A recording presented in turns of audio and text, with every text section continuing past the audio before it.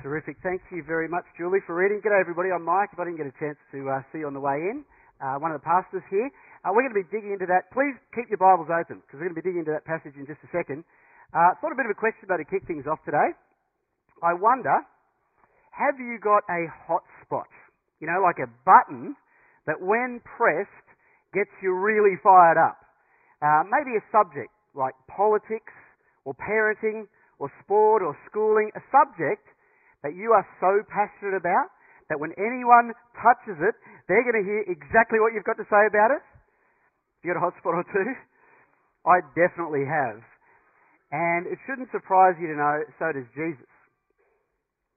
Say we come to one of those subjects. Because see, in Luke 12, Jesus is preaching to a crowd of thousands of people. When suddenly, kind of out of nowhere, this guy pipes up with this random request. It's totally unrelated to what Jesus is doing and saying, but it touches a hot spot. And so instead of Jesus like brushing it aside or kind of dealing with it later, he stops what he's doing. He fires up and he expresses his mind on the subject. So let's take a look. As I said, it'd be great if you had your Bibles open to Luke chapter 12, starting from verse 13. Someone in the crowd said to Jesus, "Teacher, tell my brother to divide the inheritance with me." Jesus replied, "Man, who appointed me a judge or an arbiter between you?" Then he said to them, "Watch out. Be on your guard against all kinds of greed. A man's life does not consist in the abundance of his possessions." So at first Jesus was like, "Man, yeah, that's not what I'm here for, okay, to sort out your family's money squabbles." But then, okay, knowing what's beneath this man's question, Jesus is like, okay, you think you've got a money problem, that you don't have enough. I will show you the real problem. Greed. So, if you really want to go there, okay, if you really want to start me on that topic, let's go. And then, knowing that greed's not just an issue for this man, but an issue for the whole crowd, Jesus doesn't just address this man's kind of family spat, he addresses the whole crowd, and he goes off on one of the most concentrated pieces of teaching in the entire Bible on greed, money and possessions. Okay, so what we're going to do this morning is we're going to just kind of simply work our way through what Jesus says here. Firstly, to the crowd, okay, which is just as relevant to all the crowds in today's culture, including this one. And then what he says to his own disciples, which of course is to us too, if we're Jesus' disciples today. We're just going to take each in turn. Firstly, to the crowd. Jesus starts with a very strong warning. Verse 15. He said to them, "Watch out. Be on your guard against all kinds of greed." Why? Because greed is dangerous. And so he's like, watch out! Now, maybe some people think Jesus is kind of overreacting a little bit here. Like maybe, is he being a bit like one of those, you know, those jumpy backseat drivers? Have you ever driven with someone like that? You know the ones, they're in your passenger seat and they might see something on the road way out ahead that they think you can't see, and they'll go, "Danger, look out!" Ever driven with someone like that? All the while, you know, you're driving. You can see what's happening. You've got things under control. Is Jesus being like that here? Is he a jumpy backseat driver here? Well, let me ask you. Who here thinks they're really greedy? Hands up, you think you're a really greedy person. I don't see any hands. And you know, I wouldn't actually expect to see many hands because, you see, greed is actually often hidden in one of our blind spots. In fact, blindness to the condition is usually part of the condition, which means that we will just naturally, automatically underestimate our greed and its danger.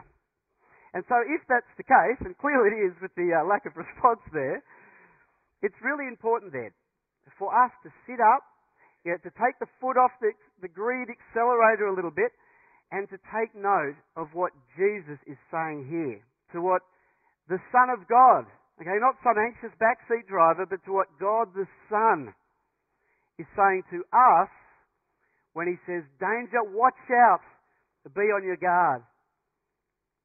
Because you see, we guard against all kinds of other things, don't we?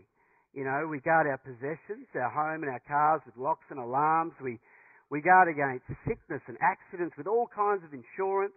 And yet what Jesus is telling us we really need to guard against is greed. Of buying the lie that getting more and better stuff is what life is really all about. Because Jesus says, no. Verse 15, a person's life does not consist in the abundance of their possessions. And yet, you know, if we're being honest with ourselves, I wonder how many of our lives kind of reflect the exact opposite of what Jesus is saying. You know, I wonder if we could put a spreadsheet up on the screen here of every dollar that you earn and every dollar that you spend, and then imagine we got to analyse what you think life's really all about based on how you spend your money. What might we conclude about you?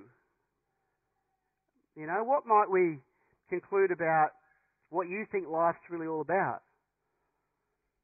Perhaps getting more and better stuff? I mean, it's really, really worth asking ourselves that question, isn't it? Jesus knows the crowd's hearts. And so this topic, it does get him really fired up, but he's only just getting started. Because he's like, just in case you didn't get that strong warning, here's a story about a man that was so blinded by his own greed that he had no idea what life was all about. From verse 15, look with me, and he told them this parable. The ground of a certain rich man produced a good crop. He thought to himself, what shall I do? I have no place to store my crops. Okay, pretty simple question. How many of you think you can answer that question? Okay, I'm a rich farmer. I've got lots of crops. I've got nowhere to store my crops. What should I do? You know, any ideas? Of course, give some away, you know, or sell some and give the money away. Bless others with it.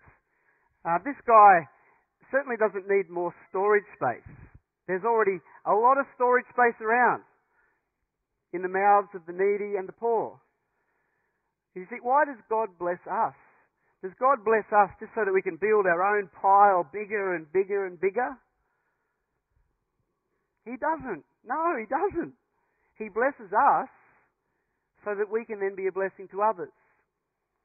And the bishop who was here last week spoke a lot about that, didn't he? But that's not what this guy's going to do. From verse 18, this is what he said. This is what I'll do.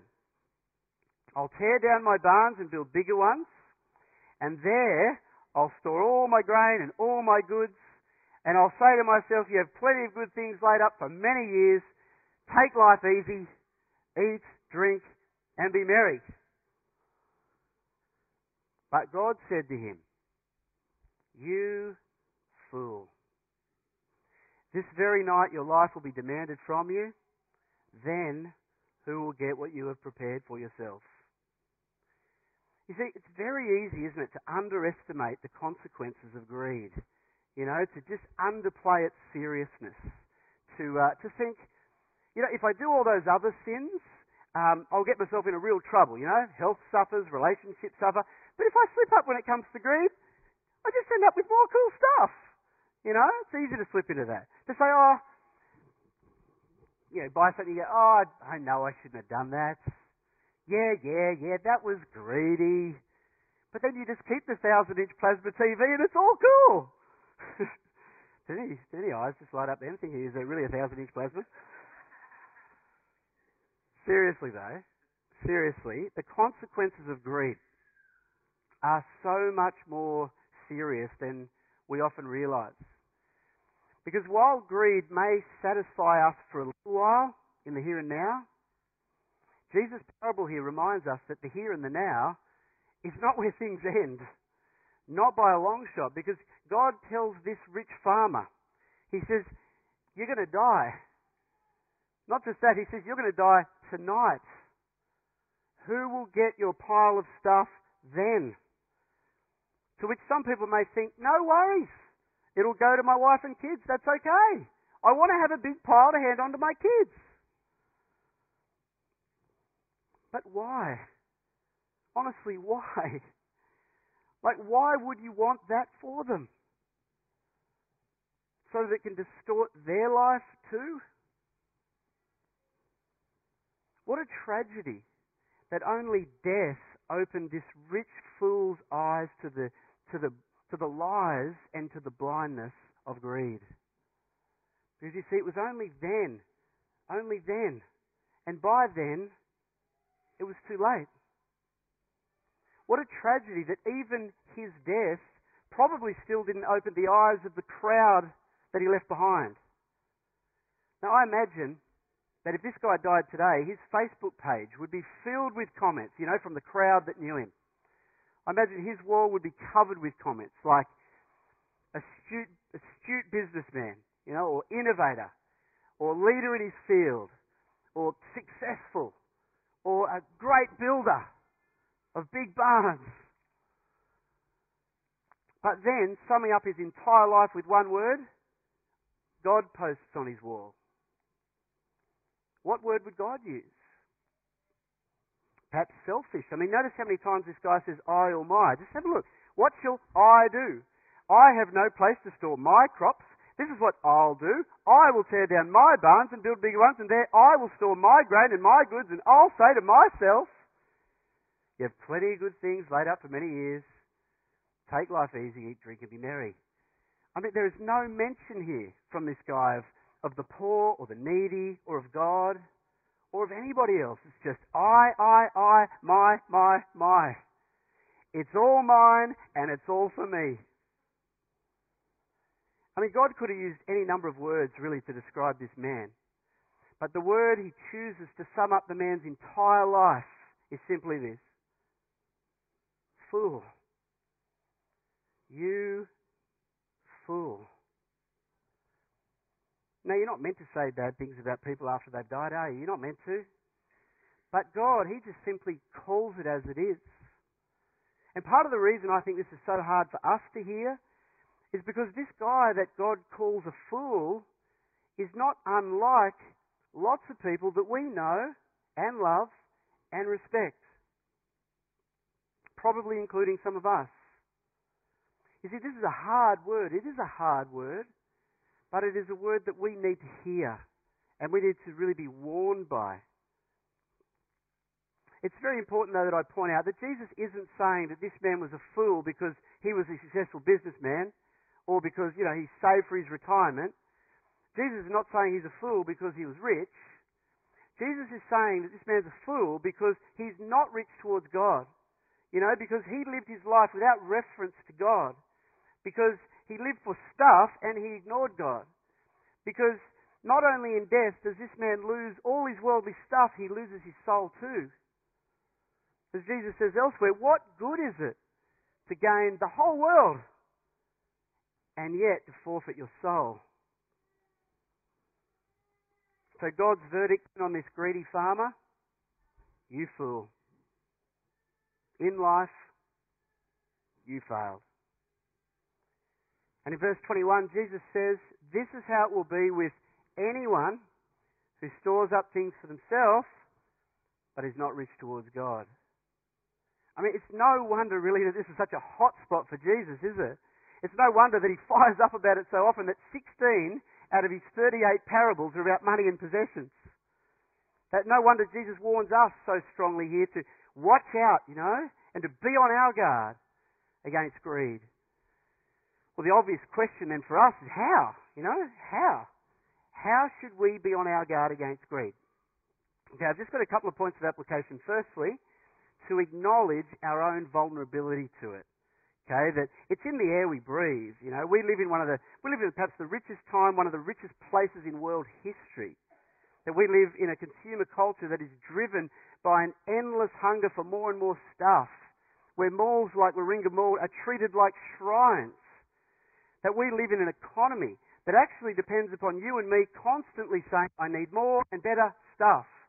Where marketers and retailers and businesses, they survive and they thrive on creating in us a desire for the new and latest thing.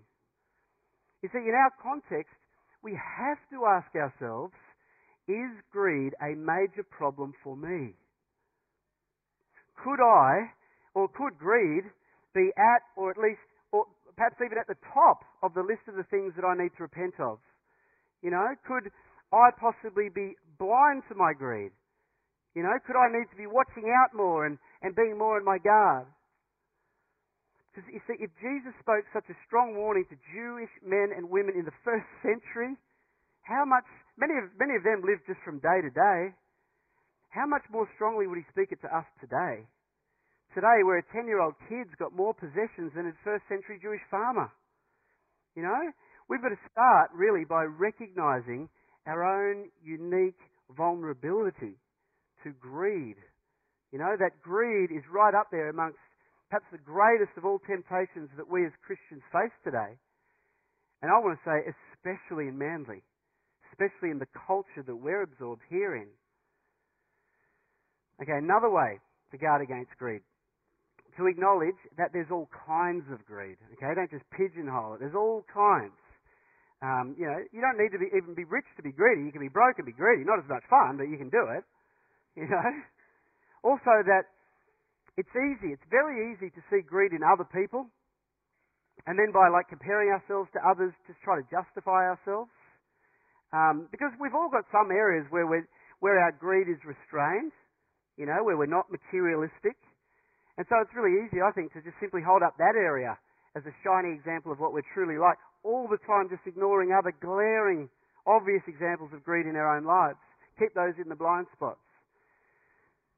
Take me, for example. I'm just really not into technical gadgets, okay?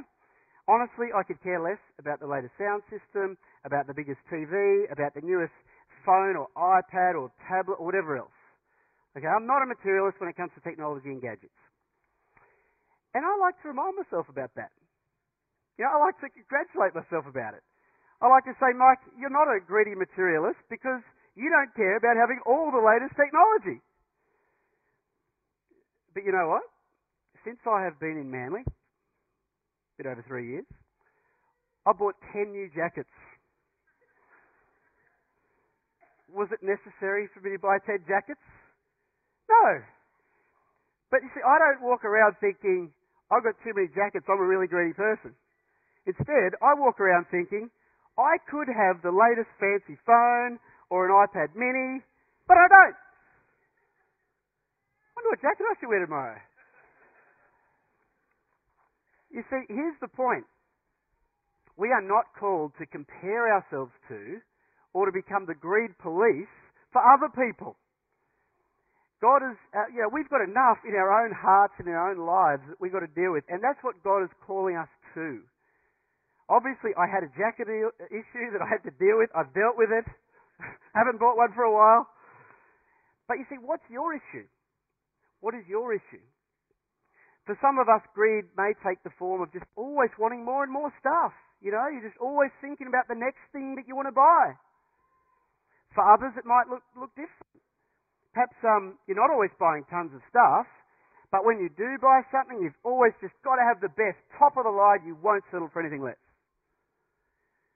For others, maybe greed's expressed not in a lavish lifestyle, but like in a craving to have lots of savings, to give you a sense of security. For others, maybe greed's expressed in a lack of joy or an unwillingness to share with others. Okay, so you're not buying stuff for yourself, but you're not buying stuff for anyone either, anyone else. Comes in many forms. See, whatever it is for you, the place to start is to really identify your own issues with greed. To name them and then to repent of them. Because greed takes many forms, which is why Jesus says here, watch out, be on your guard against what? All kinds of greed. Okay, so that's what he says to the crowd. Well, after addressing the crowd, Jesus then turns to his own disciples. Okay, and he goes a little bit deeper about what it means for them and for you and I if we follow Jesus today. I've got to be super brief on this. I'm not sure how I'm going for time, but I'll be briefer on this. From verse 22, Jesus said to his disciples, do not worry about your life, okay, about what you'll eat, or about your body, what you'll wear. Life is more than food, and the body is more than clothes. Now, it's exactly the same theme as what he said to the crowd, right? that life is not about being rich in possessions, like food and clothes. Sure, yes, we need to eat some food, we need to wear some clothes to get on with the main game of being rich towards God, but don't let things like food and clothes become the main game. Now, it's not so easy in our culture, because if we immerse ourselves in this culture, just think about today's culture's obsession with fine dining and fashion. I wonder how much time and effort and money you devote to having nicer food and wine and order better clothes. Honestly, is this perhaps an issue for you? For me, I'm no foodie, and so I could really care less about fancy food and wine. I've had an issue with jackets. Jesus says, don't set your heart on this stuff. He says instead, seek God's kingdom, and these things will be given to you as well. He's like, don't worry. From verse 32 he says, don't be afraid. Your Father has been pleased to give you the kingdom. He says, sell your possessions and give to the poor, provide purses for yourselves that will not wear out, a treasure in heaven that will not be exhausted. You see, if you're a Christian, you've got to remember the order of things. You've always got to remember the order. That grace always comes first. Okay, that God doesn't say, sell your possessions and give to the poor, and then I'll give you the kingdom. He says the exact opposite. But you see, it's only when you get this, it's only when you can truly see what God has already given you, that you can then be truly freed from greed and be liberated to seek first God's kingdom. Not storing up for yourself, but selling and giving. Giving to the work of God's kingdom. Giving generously and self-sacrificially to Christian ministry. Giving in a way that truly liberates you from greed. The question is, and this is an important question, can you truly see what God has already given you? Can you see that on that cross, Jesus sold and liquidated everything at infinite cost to himself. Why? So that we could have the riches of God. So that we could be rich towards God. That Jesus gave everything for you to make you his treasure.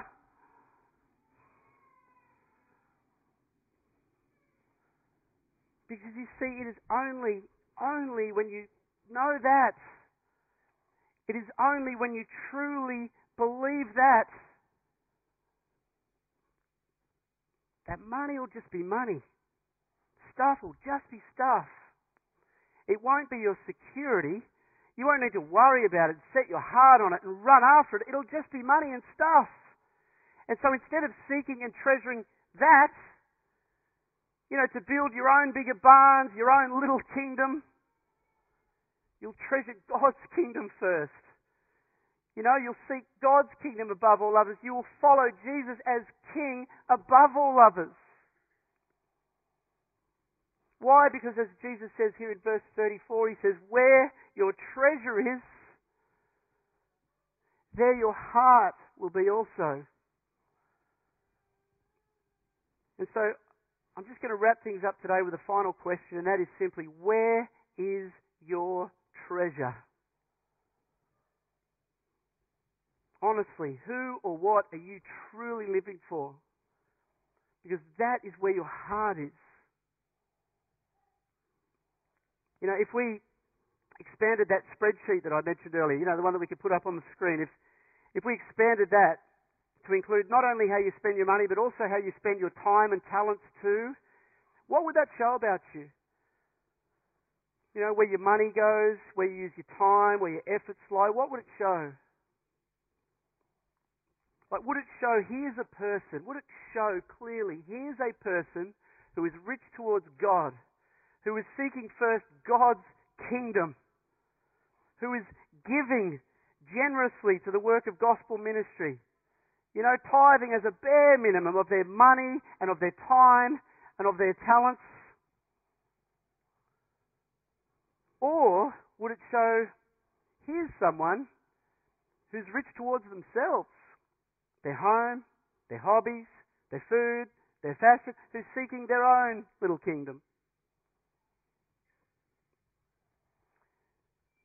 You see, friends, if God truly has your heart, if He truly has your heart, your money, your time, your talents, they'll go in the right direction.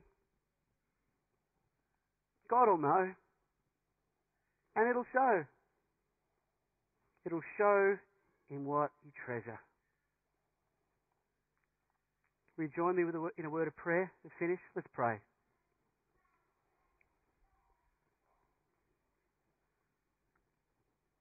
Father God, we thank You for Your word to us today. We pray that You would help us by Your Spirit to trust You and obey. And it's in Jesus' name we pray. Amen.